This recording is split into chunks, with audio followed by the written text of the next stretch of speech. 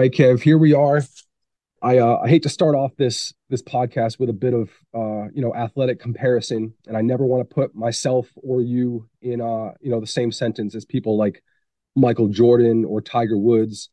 But everybody knows, like MJ had his flu game, and we talked last week about Tiger, winning the U.S. Open on a broken leg and a torn ACL. But people got to understand, like, I'm really congested right now and my voice hurts and you can't walk. So I just want to know, like, what we're about to embark on as an athletic achievement and be recognized as we should. Yeah, I agree. I think we can't put ourselves in the same sentence as those guys. We went out there, we played a little flag football yesterday. So Ed and I play a little bit sometimes. Some guys from our old high school play like once every couple months.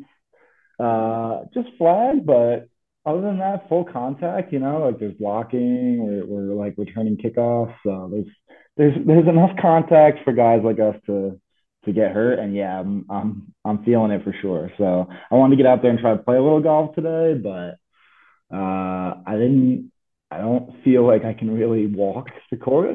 Speaking of comparing myself to Tiger, that actually I didn't think of it till now. But yeah, I Well, don't Kev, think I could walk 18 holes. to quote Steve Williams, like, sometimes we got to look at the long term. Like, do you think you can do this one or should we pull out and look long term? And it's up to you. Are you talking about the podcast or Yeah, yeah, just? yeah. No, I'm gonna stick through it. This will be like my flu game.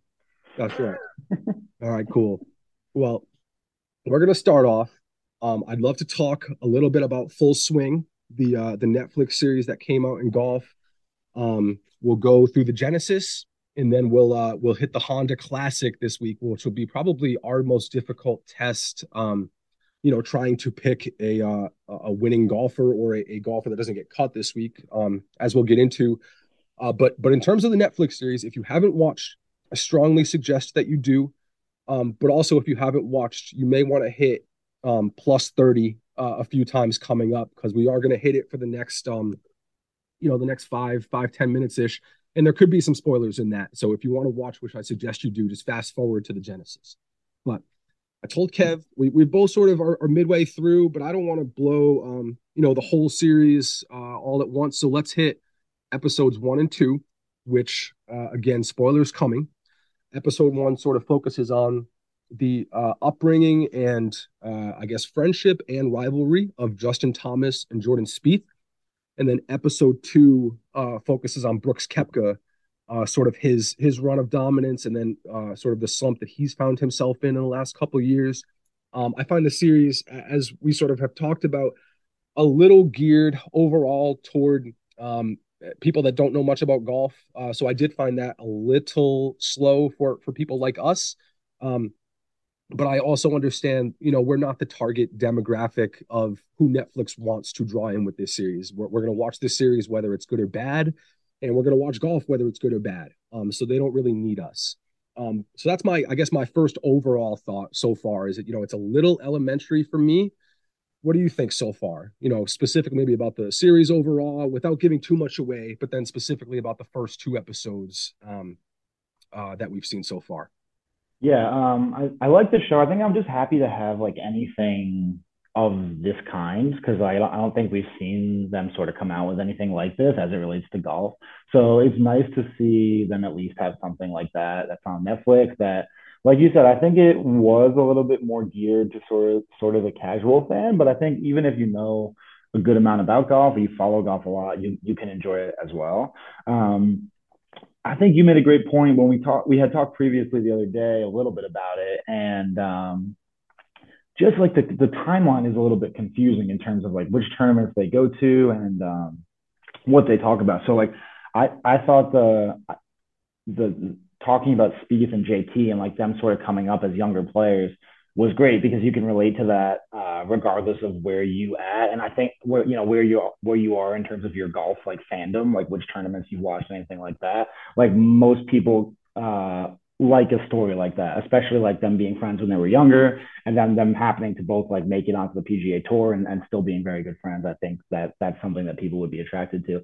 But in some of the later episodes, I know we're only touching on 1 and 2, but with some of like the tournaments that they touch on, either they were long enough to go where like the casual fan probably wasn't watching, or if they were, they don't remember the tournament. So it's difficult to kind of relate to that kind of stuff. But I think there's elements of it that are really attractive to it, and I'm just happy that they did something. And so overall, I'm a fan. I think.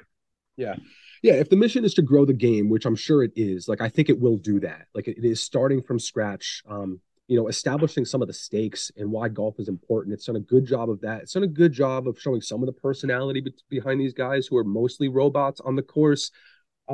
It does show them in sort of an athletic like light and showing that, even though this is a small twitch sport, there was a lot of athletics involved in it, a lot of training involved. Like, these aren't guys that are going to go on the course and, slug down 7 beers and come back. Like this is a very a craft just like any other professional sport, minus, the overwhelming physicality. Um, but then looking specifically at episode one, the kickoff of the series, I was surprised. They did do a lot of background on JT and Spieth. I was very surprised at how I thought about Spieth going into the documentary and watching that episode, and then how I saw him coming out. Because when I think of him before watching this episode, I sort of think more about his struggle and sort of recent resurgence, more so than his early success. Like it almost to me, um, he came out like a phoenix, obviously, and got his majors and looked like to be on a Tiger-esque track, and then lost everything. Was barely at a professional level so soon after that, and so it felt like wasn't a precipitous gradual drop to the bottom. It just fell off like a light switch. They didn't really touch on that at all in portraying him. They really sort of had a golden child image of this guy, who has always been JT's bigger, more successful brother in a way. Always been sort of the A side of that rivalry between those two, through their college days and onto the tour. And that really isn't the case. Like in reality, in objectivity, I think, like obviously, Spieth had more early success, but when Thomas has come on, since the moment he's broke through on the Pro Tour, he's pretty much been a top 10 guy consistently without much of a drop off from that. Like he hasn't, won tournaments every single year, but he really hasn't had much of a true struggle like Spieth has. And I was surprised to see them not humanize Spieth a little bit more, by taking us through that, because I thought that would have been a great thing for not only us hardcore fans, because I personally would have loved that, but also for the casual fan to see, how hard it is to be good year after year. Like it's not something where if you get good, you're automatically good from the rest of your life. Like it can really switch off in an instant. Um, so for them to not hit on that was a little interesting to me. I think he got a little bit of a raw deal because he came off, I think, a little worse than he would have had he been given, the full story arc that he's been. Yeah, I agree, and I think especially even given like it seems like when they were filming this or really like getting into a lot of the content, it was like spring of last year, which that was at like the end. You touched on his like struggle of like he really did like have a long period of struggle where he was just not playing good golf at all. And last spring was when he was like starting to come around and running off like a level of not even wins, just like made cuts because he was just absolutely abysmal before that. So there was like a little bit of positivity, and then he got one win last year, and everyone felt it. But to celebrate one win, like not a non-major for he was so dominant at all the majors, like for the years before that it was almost like waiting for on a much smaller scale, obviously, but almost waiting for like Tiger to come back around, and you sort of felt like got that feeling that like okay, he finally got another win. But yeah, I agree. Like I think you'd have to say now that if you're like comparing JT and Spieth, and you want one versus the other, like anything, I like don't a even Ryder think this is a Cup or a conversation. tournament, yeah, it's not a This, conversation. Like yeah, JT is like just the better golfer now. And Spieth in general, always so much. What was so fascinating about his game is that he was never really like spectacular at like what you would consider to be important. Like he wasn't great off the tee. His approach shots weren't great. He would hit these like miraculous like save shots from nowhere, which were always like amazing to see. Like he'd get himself out of trouble, and he was amazing around the greens, and he made every single 15-foot putt for Yep. like Yep. years. Like how he was able to do that for so long, seemingly like duct taping rounds together and still like having so much success was what made him so fascinating. But again, like I think if that goes away and it's easy for that to go away and we saw it go away, like I think that can emphasize some of the struggle. And to your point, like that wasn't really touched on at all. He just seems like he's always just been this like great talented golfer, and he was talking like he's still better than JT, which I don't think is the case. Right. Yeah. I just don't think like any sort of consensus would agree with that sentiment if anybody's actually proposing, that's that potential matchup. But and I'm sort of going to be blending like episode two here, but I thought, like if I going in with a positive Q score of Spieth going into episode one, I'm coming out with a less favorable Q score when the episode's over. Like I just thought he came across as a little, yeah, like a little golden boyish, a little spoiled, like a little sort of brat-y in a way. That could obviously be the editing because I don't think he has that reputation just as a person of being that guy. But then going into episode two, I'd say that focusing on Brooks Koepka, I'd say going into that episode, I would have had a negative Q score of him sort of as a person. Like, and honestly, not really personally. Like I sort of like the villain in him, but I'd say the most people would think he's sort of a jerk. Um, I've heard him called a tool. I would agree with that assessment. Like I think that's a good description of him, his personality. Like he's a very shallow, meat-heady person, I think would be his sort of popular pre-existing belief.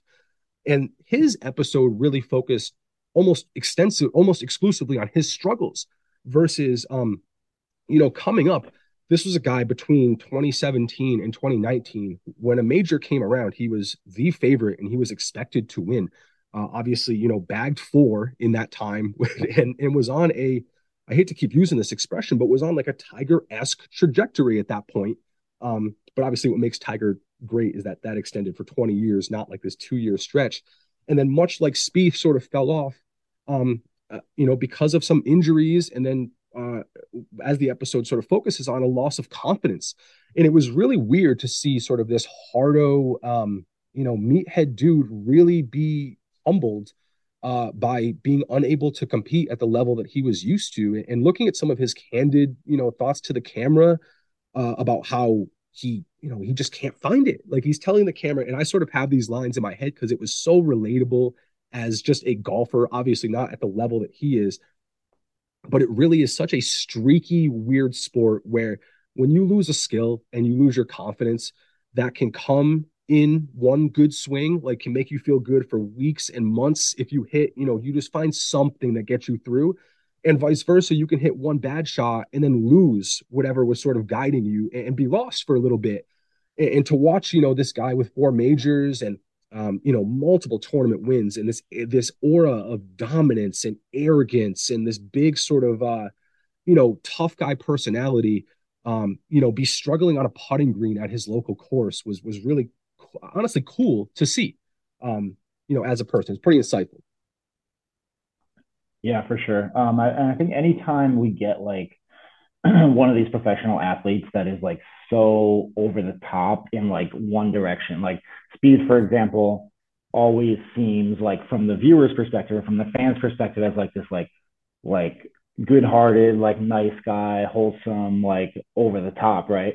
And so I think it's always natural to question like when guys are a certain way, to question and say like, well, is that how they really are like in real life? And I think people have asked, and the consensus on Spieth, if you ask like tour players and guys that know him a little bit better, is that he really is like that nice of a guy, and that's just the person that he is. And so I think to your point, like he got a little bit of a raw deal, like unfair, the way that they portrayed him, sort of in the way of like being a little like more cocky, and I think that was not necessarily like, hopefully, I hope an accurate portrayal, because I think he is sort of that like nice guy. But with Brooks, during that run of dominance that you mentioned, we have not very like really seen an athlete come out and make the kind of comments that he made in terms of like being like so alpha and 100% like arrogant almost to the point Yeah, like It's like I mean, all man to like an act almost. Like so yeah, yeah, he came out and said like he doesn't practice golf. He's like I don't. He's like the majors.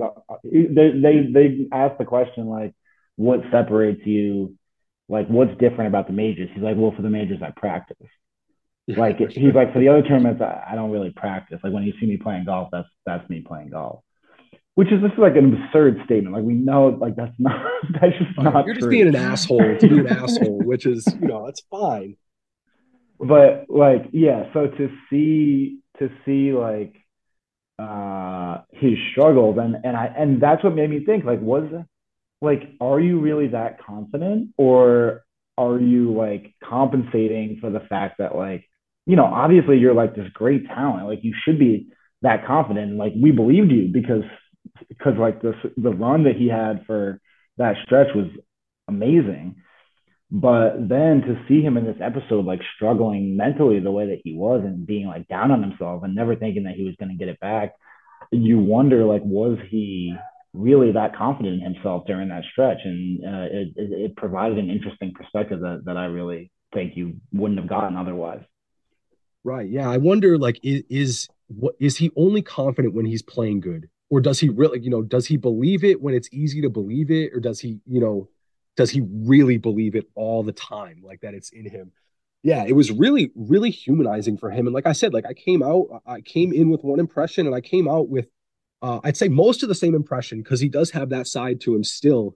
I know at the again, big spoiler here, but at the end of his interview, they're like they're showing him missing the cut at the Masters, which obviously was not something that he was shooting for and was a big revolving thing of I'm going to get it back. Like I think it's finally clicking. And they ask him, "Do you know who won the Masters?" And he doesn't pretends not to know. And to me, like that's again one of those comments where it's like you know who won the Masters, like you're a professional golfer, so like don't bullshit everybody. Like I know you want to play like this sort of tough guy, but like come on, you know who it was. So like I said, I did get a little bit of the human side, but also came out with a little bit of that tool side still. But my overall impression is I miss him so much on tour. Like I miss that guy. There is nobody in that personality, whether you like it or you don't. Like it drew eyeballs and it drew curiosity, and it was a draw to see this big, like you said, just this big alpha come out and try to treat this like a tough man competition almost. Um, and we won't see him for quite a bit. Maybe at the majors coming up if he's able to stay in the world rankings. I know he has an exemption to some of them, but I really miss his presence on tour. Yeah, and then I guess overall so far, if we're pretending we're 2 episodes in, like I kept going because obviously, like I just sort of am hooked to it. But again, this just to see these guys in a different light and see the practice habits for me were another just thing that if you're a new casual viewer, like watching just how maniacal the practice is something that should give you some insight into the hours these guys spend doing this shit. Um, yeah, you got any sort of concluding thoughts on either Brooks or the series in general, or Yeah, I like how when they focus on the guys, they touch on a little bit of the live stuff because back in when they were filming the show, like all the live stuff was so new and it kind of like took the golf world by storm. It was like who's going to go, what we didn't really know at that time, like what the implications were going to be in terms of like will these guys still allowed to be allowed to play on tour, what's going to happen if they go over. And with some of the guys we sort of saw like um different like result for them going over, like different points in their career. Like Phil obviously had just, I mean, he had just won the PGA over here, like, and like Brooks was like on the downside of this, like after experiencing like amazing success and like is a huge draw, like people recognizable name, and he goes, and then they get Dustin Johnson, like so the live stuff is another interesting factor, and it'd be interesting to see like now these guys are allowed to play the majors. So like, and speaking of our pool, like this is going to introduce when we get to the majors, if you used up some guys, some of the names towards the top, once we get to some of these majors, going to introduce a bunch of players that haven't been available yet, obviously, because they're not allowed to play in just regular PGA Tour events, but the majors are not that. So it'll be interesting to see, number one, like how they play. And I'm interested to see how they're received, like come by the public and the fans, like coming back over here and playing not in a PGA Tour like event, but with mainly PGA Tour guys, and just like what kind of the narrative, what the narrative is, and how people are rooting for them, So it'd be interesting to see for sure. Yeah, I mean, like as you sort of alluded to, I think a lot of the live guys, and I'm sure we'll get to a live breakdown at some point, but I'd say a lot of the live guys won't be in contention. But it would really be cool to see, Dustin Johnson and Cam Smith to me are still two top 10 guys in the world, compete at any major. Um, seeing, yeah, to your point, how a competitive round with them involved is covered, just even in camera angles, stuff like that. But yeah, we'll see an interesting couple weeks coming up as we'll get to. So if you've pressed the 30, plus 30 button, now is the time you can tune back in. We are done with Netflix. I would love to hit the Genesis real quick before we get into the Honda this week. I have two big points for me. Um, my first one is obviously just reflecting on Tiger, how he looked just overall. And before I get to his game, I'd like to say tampon gate. I just want everybody to leave my guy alone and just mind your own business. Like that's my overall thoughts on anything that involves getting offended by something that didn't happen to you. Mind your own business. Leave this guy alone. He's on one leg trying to make cuts out here. He's got better things going on to have to apologize to Julie DeCaro from the Chicago Sun, 10,000 miles away, who, wants some Twitter love. Oh, but anyway, I was really impressed by his play. Physically, I loved that, these last couple of years when we had seen him come back and make a cut, we had seen him sort of really grind to make a cut as he did this week. But then those last two rounds really, prior to this week had gotten out of hand, and you watched him degrade physically to the point where his play fell off, and he finished near last if he was to make the cut. And this week, I didn't see that as much. Strong round on Sunday to finish, not much of a limp, and it looked like physically his body held up pretty good. So you saw 180 plus, ball speed coming off the driver, which is at the top end of the tour. I still really do think that he is among the elite iron players in the world still. But you just see it, it reminds me of, that Greek myth where you push the wheel all the way up the hill, but as soon as you're about to get to the top and like crown it, comes all the way back down. And that's how I feel with Tiger. You watch 180 ball speed off the tee, you watch an iron stroked into a green within 15 feet, but then you watch him just routinely miss putts that he drilled when he was in form, or miss an easy up and down, or start to par multiple par fives. It's just that's where it's going to be. I just think the rust that he's going to have to face every time he plays is going to make it really difficult for him to do all of those things well enough over 4 rounds to win a tournament, especially. And this will sort of lead into my number two talking point, when you got legitimate robots on the top of the field right now. And that's sort of my other big takeaway is the dominance of Jon Rahm is just getting into a different level right now. And I'll just say it with some stats that I found on Twitter today. Like some of the shit is ridiculous to me. This season, just his PGA Tour season, he's at 3.8 shots gained overall. Next closest at 3.1. Almost a full stroke, and over that sample size, pretty just crazy gap between first and second. This week, shots gained, rounds 3 and 4, number one. Overall tournament, number one. He's played 10 tournaments. He's gotten beaten by 19 golfers. He's already won the 10th most money in a full season in the calendar year 2023, which is pretty impressive. And I really feel like, despite all those stats, I don't even feel like we saw his A game this week at the Genesis, and he still pulls it out. And when, you're getting down the stretch, he and Max Homa, past champion in great form, he just will not allow you to beat him down the stretch, just like almost aces 16. And then, you're waiting for him to crack. And he's just in a place where I don't think he's ever going to do that with a lead. Pretty crazy stuff. Very impressive.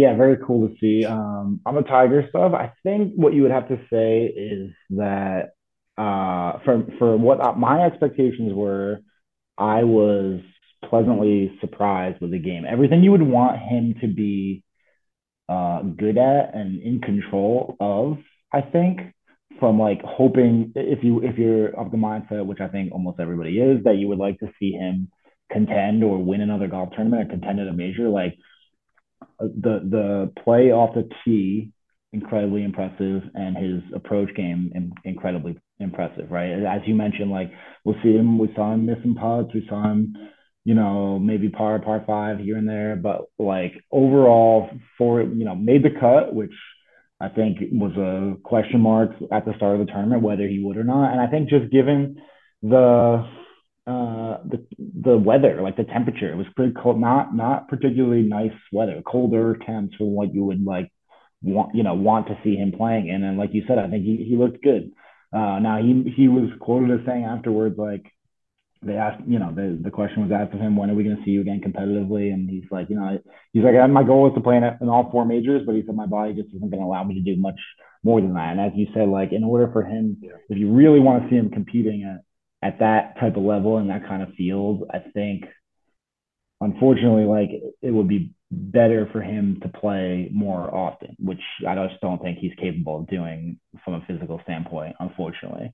But you never know. Like what we saw this week was incredibly positive, and it made me feel really good, and I enjoyed watching it. And you just don't want to go see him go out there and I'll never say be embarrassed because he'll never get embarrassed on a golf course ever. But just to see him contend is even in make the cut in top 40, top 30, whatever he finished. Like it's just incredibly positive thing, and I miss watching it. So it was great to see. Yeah, and then the John Rahm wins again.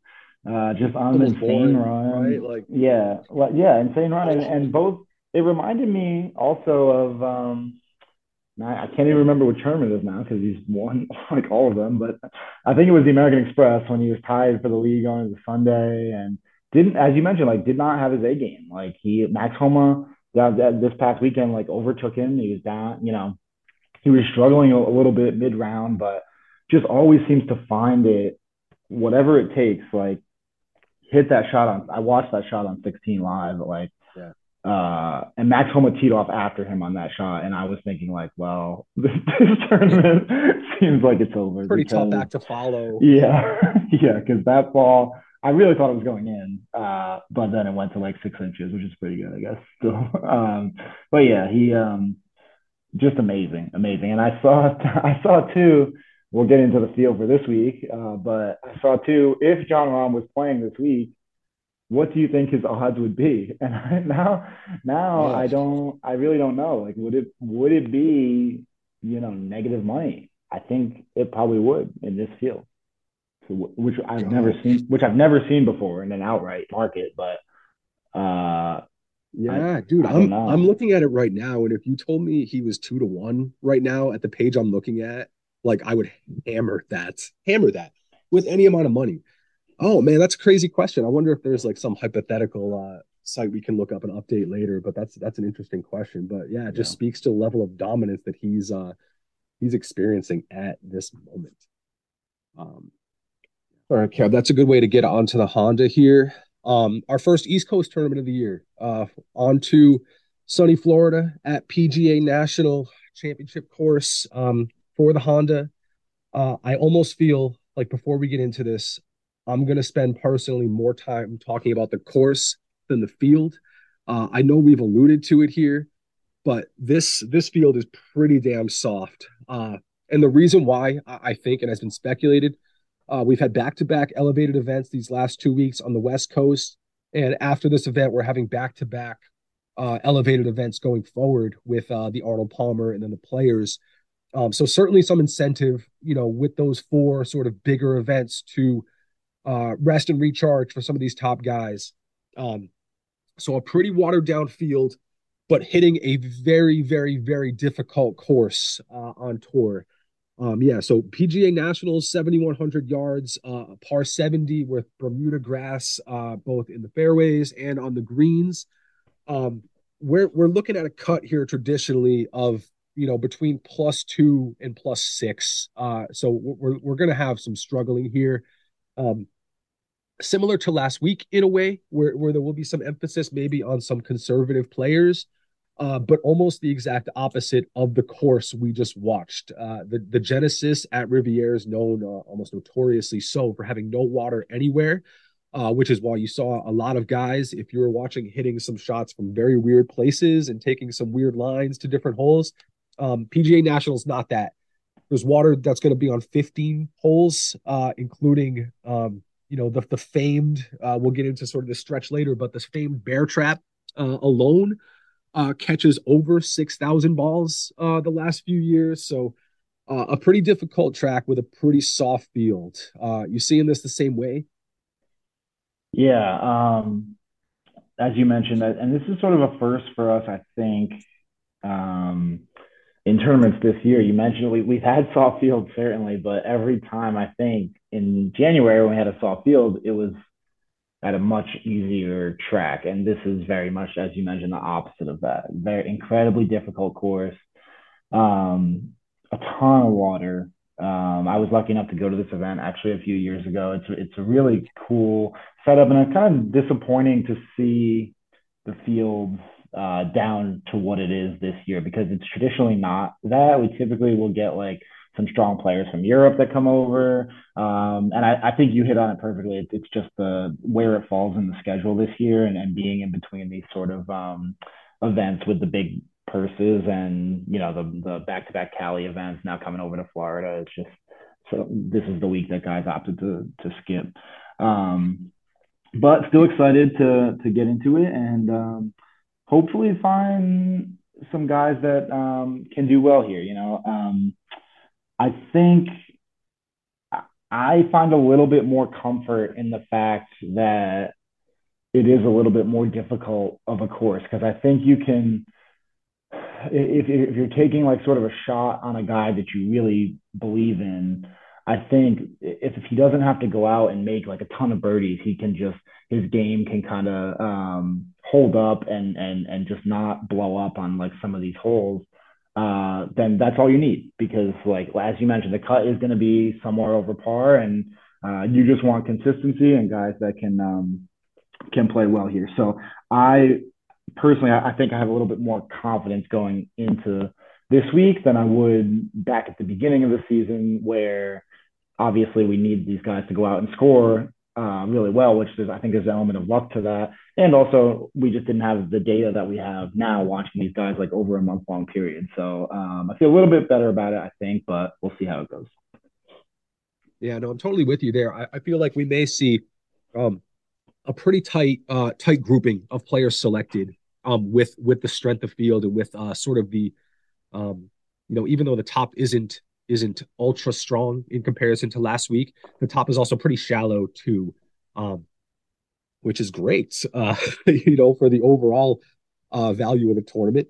But I'm really focused again on the course, and two stretches of holes in particular are going to be where you need your particular player to hold up, and that'll be 5, 6, and 7 doesn't have a catchy name like the more famed 15, 16, and 17 stretch, but both those stretches play almost a full shot over par, and 15, 16, and 17 in particular played almost a full shot over par last year, and there was actually no golfer that played that stretch without making a bogey on one of those holes the entire week.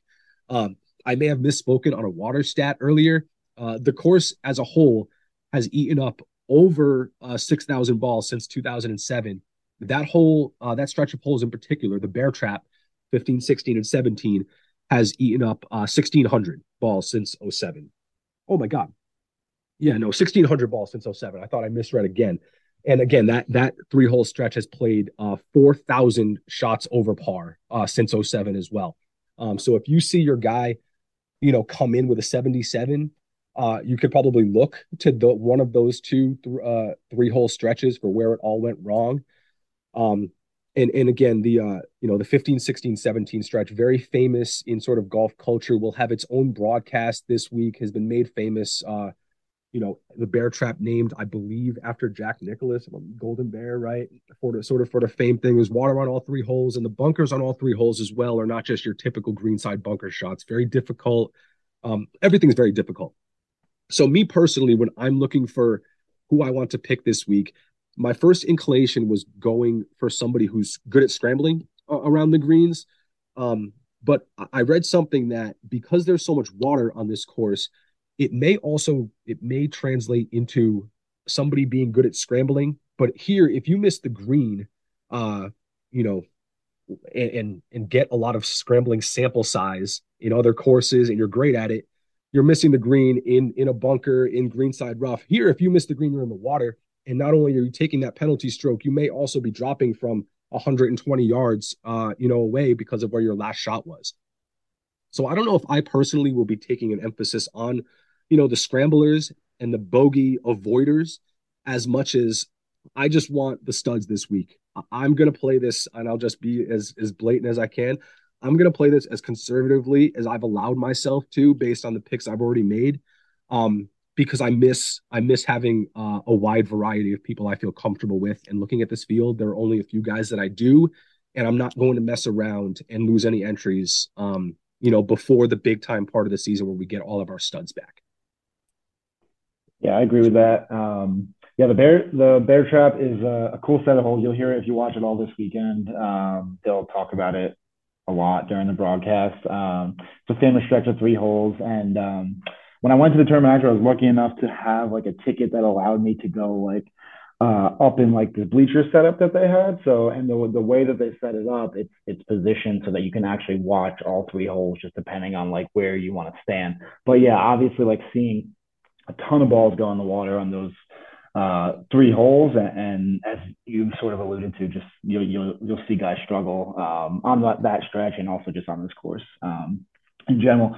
It's interesting what you said about the scrambling, because I heard the exact same thing. Is that you would think just at first look that that's guys that you would want, but because of the amount of water, yeah, it's almost, if you are missing greens, you're wet anyway. So it's you of course want that still, but I think you touched on it perfectly, and maybe not weigh it as heavily as you would initially maybe think. But I agree. I have a couple. It's interesting. I was watching last weekend, and a couple guys really caught my eye that I sort of just made a mental note of guys that I might want to take this week, because I saw them play really well, and I knew they'd be in the field this week. But when I when I went to like sort of look at them, and I'm like scrolling down to like where I would normally find them on the odds board, like this week they're both top. You're gonna 10. go right to the top. You're gonna go right to the top. they're both top 10. Yeah. So, nothing. I don't think it's anything earth shattering, but I sort of have the same philosophy as you. I mean, that's really been my philosophy all along, is just to pick guys that I feel really comfortable with. I'm not going to go too far outside my comfort zone in any week, but especially this week, there's only a very short list of guys that I trust, and I'm not going to sort of stray away from them. Yeah. So when I'm looking at who I'm going to bet on and who I'm going to pick, I already touched on a few, but I'll give out just some names. It's really tough. I know we've said the same thing over and over. It's really tough to pick any sort of favorite here, because there is so much parity in a bad way, I guess. Like I looked at out of my favorites, quote unquote, like one of the names that came to mind was Aaron Wise. And I was like, oh, Aaron Wise is like sort of flown under the radar, but I've seen him on the first page of some leaderboards, like at a bunch of tournaments this year. Like I know he's made a bunch of cuts. Like maybe I can get him at like, a 40, 50 or below where he usually is. I look and he's the third favorite in this tournament. So it's like I'm not even really getting a ton of value on him, but he's a name that I like. I like Min Woo Lee, another guy who I really think flies under the radar, is a great ball striker, plays mostly on the European tour. A great wind player as well, and wind is another one of the protections of this course. But again, in the top 10 of favorites, so tough to really put a ton of money. So I'll give you, my favorite fun bets of the week. I really like down at 150 to 1, at least where I'm seeing it. I like two names as again, I don't know about outrights here, but definitely if there's a to make the cut prop or a first round top five or maybe a top 10 overall for the tournament, I like Harry Higgs at 150. And I just think he's been playing very solid golf every time I've seen him on TV. And that's what I'm basing that on because of the soft fields. Like if I've just watched this guy play solid and make cuts and not sort of fall into some of the pitfalls that have hit him out of tournaments in the past, I like that value. And I also like Pearson Coody at 150 to 1. He is a Corn Ferry player, I believe, or I'm not sure if he's official rookie, has his card, but I think he's on the Corn Ferry tour. But a very hyped young player coming up, was a great player in college, and at 150 to 1 to win outright. And again, I sort of like him more as like a tournament top 20 at that price or something like that. Just a name, exciting guy, plays an exciting brand of golf. Good to follow young guys that could eventually be something. And then if we want to get a little more boring, I like Seb Streka at 40 to 1 to win, and just as an outright there, defending champ at this tournament. Good wedge player, a good bogey avoider as well in a soft field. So those are sort of my plays, but not a ton of fun this week, but we're just trying to get through here and move on. Yeah, great. All right, love that. Couple guys I mentioned earlier that I'm looking at. So one of these guys we've seen in the pool pop up, maybe, I don't know, at least once, maybe a couple times. The first guy is Denny McCarthy. He is an amazing talent. Looking at his stats is just insane too. Like his putting and scrambling stats are just absurd. Like it's so good. He can be a little streaky from here, but he's had a really good sort of stretch. His last, let me see, one, two, three, four, five. His last six tournaments, he's got the one missed cut at the Waste Management, as our friend Matt today knows. But outside of that, he had a T5 back in the fall swing at QBE. He had a tie for fourth at AT&T Pebble, and then tied for 14th last week. And something I noticed, kind of alluding to the next guy that I'm going to pick a little bit, is that I've noticed longer hitters of the golf ball doing well at this tournament and past events, but also longer hitters that tend to do well on like shorter courses. I almost noticed. So when I pulled the stats of like guys that hit it a little bit further, it seemed like they were guys who were finishing well at like tracks that were just a little bit shorter, even at like different parts of the year, whether that be like in the spring or at the beginning sort of stretch of the golf season. So I thought that was interesting as well. My other guy that I'm sort of looking at is Adam Svensson, who I believe was T9 this past week at the Genesis.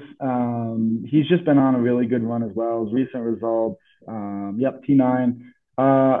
Actually, he had a couple missed cuts before that. But he had T41 at the Sony, 37 at the Century, and then he got the win in the fall swing at the RSM. But that's just what it's going to be this week. Like you're not going to find a guy that's sort of guaranteed. You got Sung Jae up there if you haven't used him, but it's going to be tough. Like you're not going to get a guy that's guaranteed to make a cut. So you gotta just go with the guys you like and sort of hope for the best. The third guy is a little bit further down the board. I didn't see his betting number, but I know on DraftKings he's listed in the 6,000s, and I know he was listed in the 6,000s last week as well, and did make the cut last week at the Genesis, and that is Kevin Tway. He's a golfer that I always like, long hitter for sure, and I think he's been playing pretty well recently as well, so he's a guy I'll look at also.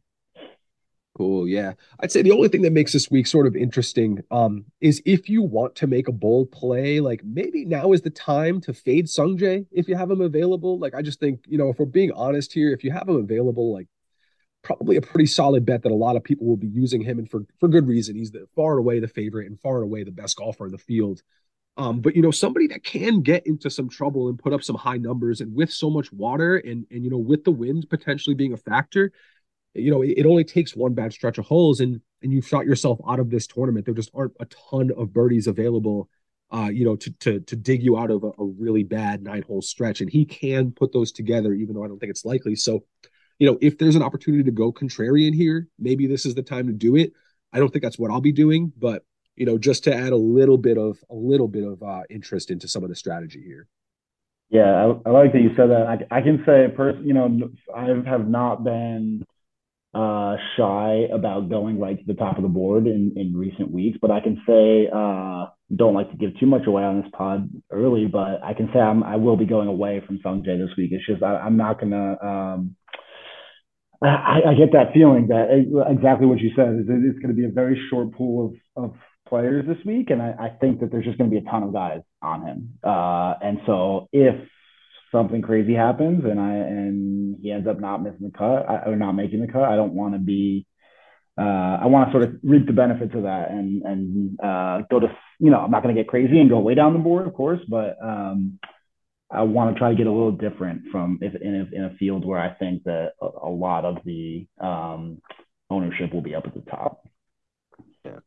I feel like we said we don't want to talk about this for a long time. I'm just going to sneak one more bet in there. And this is like I just sort of noticed this. I noticed Cam Davis at 40-1, and I just don't understand how he's getting that much respect because I think that dude is just broken. I don't understand it. Like I know it's a short field and I know he's a big name with some big game, but I'm going to personally look at like what his number is to miss the cut this week because if he's only at 40-1, like that may be something like 2-1 to miss the cut. And I just that dude is in some really bad form right now, even though he's super talented. So has missed a few cuts in a row and just looks sort of lost. So I would love some value on him to miss the cut if you're into that sort of thing. All right, dude. Any closing thoughts here? I know we said we were going to grit this podcast out, but I got to be honest, I'm running out of some gas here. So last shot in the fourth quarter here before we you know No, I think we're good. We covered everything I think, and it's been a great stretch. Some people on some really good runs. We're slowly seeing the pool sort of dwindle here, but people holding on strong as well. We're still. I'll be honest. After the first like week or two, I thought at this point in the calendar year we would be either finished or if not finished, like very close to finish. So yeah, it's been good to see some people like go on nice runs here, and I hope it continues for as long as possible. So we'll see. cool. All right, Kev. Good time as usual, man. Everybody enjoy the Honda. This is a Florida tournament, so picks got to be in Wednesday night because we'll be teeing off very early on Thursday morning. But everybody enjoy your golf, and we will see you. We'll see you Monday after the Honda. All right.